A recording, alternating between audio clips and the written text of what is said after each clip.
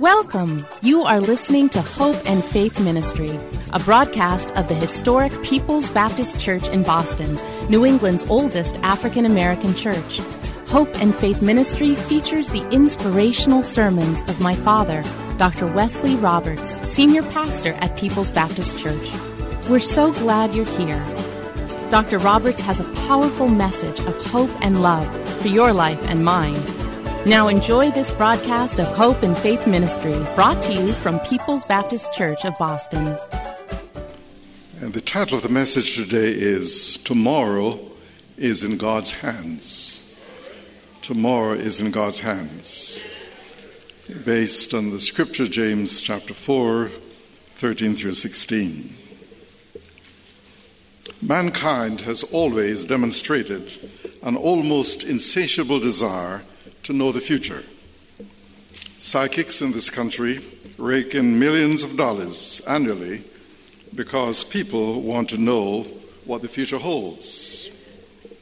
Probably every major newspaper in this country runs a daily horoscope for its readers. Even Christians are fascinated by a desire to know what the future holds. Dr. Dwight Pentecost, who during his career was a faculty member at Dallas Theological Seminary, stated that when he spoke on subjects other than prophecy, the attendance at his meetings was greatly diminished. Now, this is not surprising when you consider how much time and effort we spend trying to predict the future. The weatherman has his 7 or 10-day forecast. The talking heads on television make their predictions about the political elections and the outcomes of our sporting events. In fact, the NFL season has not even begun, but you can buy magazines that predict who is going to win the Super Bowl. But nobody knows.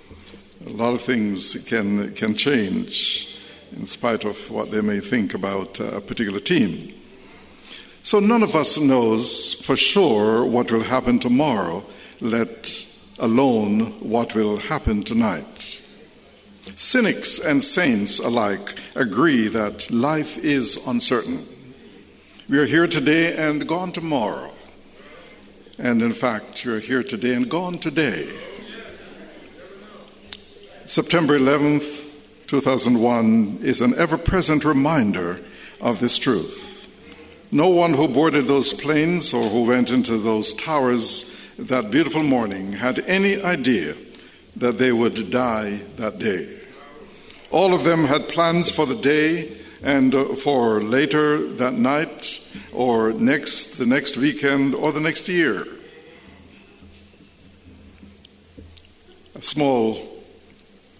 John F. Kennedy Jr. was a handsome, talented 38-year-old who had been born into wealth and opportunity.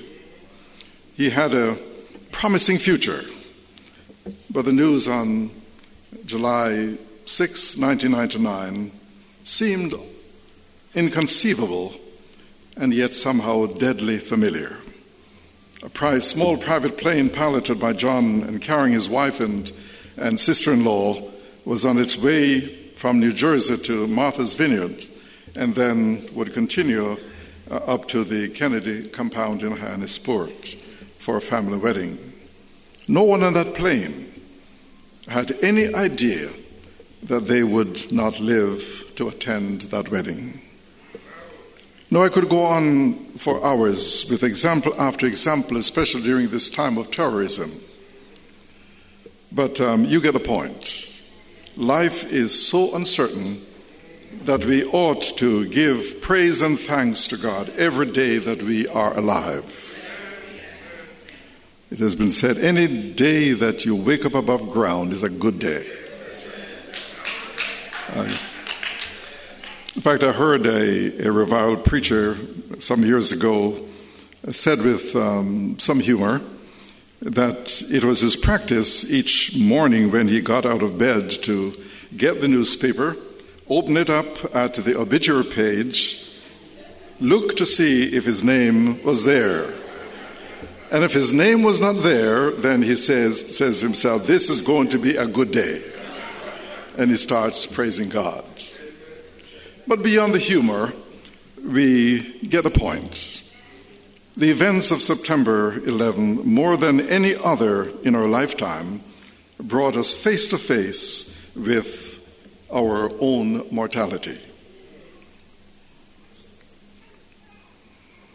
A doctor called one of his patients into his office to deliver some very important news. I have received the results of your test, and I have some bad news and some good news, said the doctor. The patient was quiet for a moment, sensing the severity of the announcement. Let me have the good news first, Doc, said the patient. And the doctor took a deep breath and said, you only have 24 hours to live. Oh my goodness, shouted the patient. If that's the good news, what could the bad news be? And the doctor replied, I was supposed to tell you yesterday.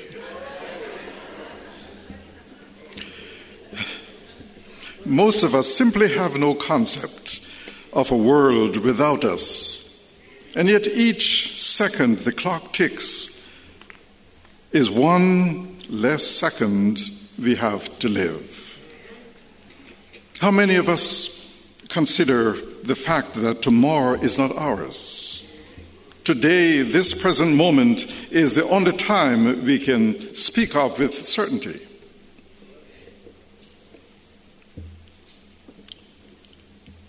And this is what James is getting at. So in today's scripture, James is making two essential points, which I'd like us to look at for a moment. The first point is, do not presume on the events of life. Do not presume on the events of life. James 4 and verse 13 says, now listen, you who say, today or tomorrow we will go to this or that city, spend a year there, carry on business, and make money. Now, James uses a situation very familiar to his readers. It is the analogy of a Jewish merchant who makes plans to go to another city, to spend a year there, buying and selling, and then returning home with a lot of money. Sounds like a good deal. It's a good plan, isn't it? The merchant presumes that his plans are his to make without consulting God, and that he will be alive and in good health to carry out his plans. The simple fact is that none of us as human beings have control over the events of the future. We do not know what will happen tomorrow, yet we plan our lives as if the future belonged to us. The scriptures and experience teach us that to presume on the future is not wise. Solomon in Proverbs chapter 27 and verse 1 says, do not boast about tomorrow, for you do not know what a day may bring forth. We talk about our plans as if we know exactly what is going to happen tomorrow. And most of us do this with little, if any, thought about God and God's will for our lives. Now, this is one of the main reasons why so many people are uptight and unhappy in their lives. You see, they plan their lives without God, only to find that their lives are at a dead end. Something happened that they had not factored in their plans, such as the death of a loved one, economic recession, unemployment, or major illness, and they are devastated.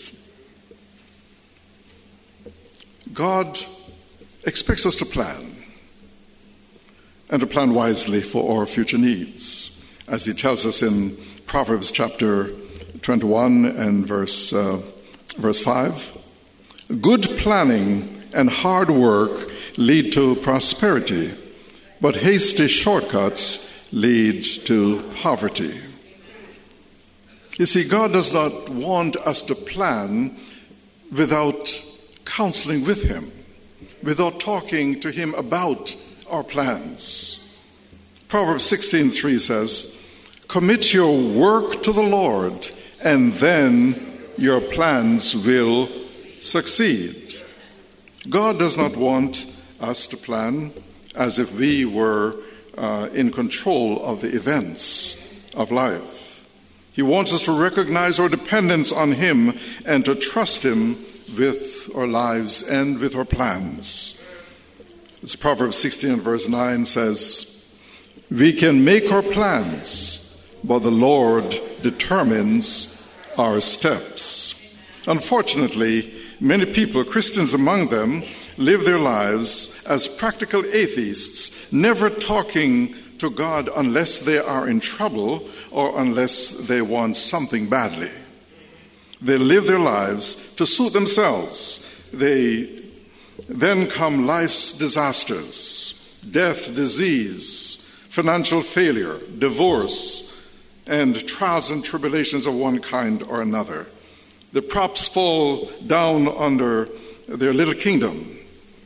Their well-organized lives and plans fall apart, and like Humpty Dumpty, no one can put the broken pieces together again. And then what do? If they are wise, they will turn to the God of their ancestors, or to the God whom they once trusted when they were young in church and in Sunday school. And they will find that God is still there and is still willing to help them. What a difference it makes when we know that our lives are in God's hands. How wonderful it is to know that both today and tomorrow are in the hands of an almighty God. The only place to find security, true and lasting security, is in God. We can't find it in work, for work is only good for us as long as we have it. We can't find it in family and friends, for they too will pass away one of these days. We can't find it in the things we possess, because they too are fleeting. Everything we turn to for security can be taken from us completely, except God and faith in Him. We turn to God for our security amidst the changing circumstances of life, for He alone has the power to help us. So that is the first point. Do not presume on the events of life. And then the second point that James would have us understand is that we should not presume on life itself. Do not presume on life itself. James 4 and verse 14. What do you know about tomorrow? How can you be so sure about your life? It is nothing more than mist that appears for only a little while before it disappears. And then look at some of the other scriptures. Psalm 144 and verse 4. For we are like a breath of air. Our days are like a passing shadow.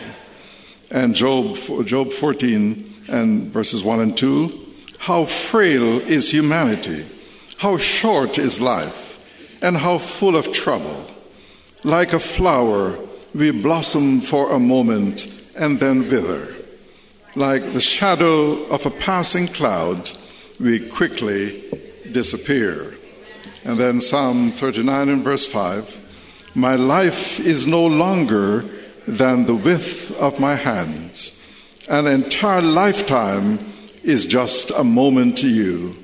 Human existence is but a breath. So the unmistakable testimony of the Scriptures is that none of us knows whether we will be alive when the light of a new day dawns. Our lives are like the morning mist, a wisp of cloud, a puff of smoke that appears for a brief period and then it is gone. there's no certainty that tomorrow we will be alive. The only person whom God ever called a fool, as far as we can tell in the Bible, was a wealthy, secure farmer. And Jesus tells a story which is recorded for us in Luke chapter 12, 16 through 20. And he gave an illustration. A rich man had a fertile farm that produced fine crops. In fact, his barns were full to overflowing. So he said, I know, I'll tear down my barns and build bigger ones. Then I'll have room enough to store everything. And I'll sit back and say to myself, my friend, you have enough stored away for years to come. Now take it easy. Eat, drink, and be merry. But God said to him, you fool, you will die this very night. Then who will get it all? Such a person may be a wise planner, a successful moneymaker in the eyes of the world, but God calls him a fool. So the question is, would the rich fool have planned differently if he knew he was going to die? Perhaps. Would it have been different if he had prayed to God about what to do with the extra crops, recognizing that God was the one who was in control? So, brothers and sisters, we are dying men and women, and we do not know at what moment our earthly pilgrimage will end. You may have read or heard this poem, which goes like this: the clock of life is wound but once, and no man has the power to tell just when the hands will stop at a late or early hour. To lose one's wealth is sad indeed. To lose one's health is more. To lose one's soul is such a loss as no one can restore. No, it is said that on the average, 39 people will die in the time it took to repeat this poem. Every hour, some 6,000 people go to meet their Maker. I could have been one of them, and you could have been one of them, and sooner or later we will be. Tomorrow may dawn for us, or it may not. If it does, we do not know what divine providence has in store for us, what change of circumstances, what turn of events. Note what James says in verses 15 and 16. You should say, if the Lord lets us live, we will do these things. Yet you are stupid enough to brag, and it is wrong to be so proud. The fact of life's uncertainty and or ignorance of what the future holds should move us to commit our plans to the Lord and to seek his will. I read someplace of a man who was walking past a field of a familiar, of a farmer with a cow on a rope. The farmer said, "Hey, mister, where are you going with that cow?" The man replies, "I'm taking it to town to sell it." The farmer says, "You mean if the Lord's will, you are?" The man says, "Well, it's my cow, and I reckon I can do anything I please.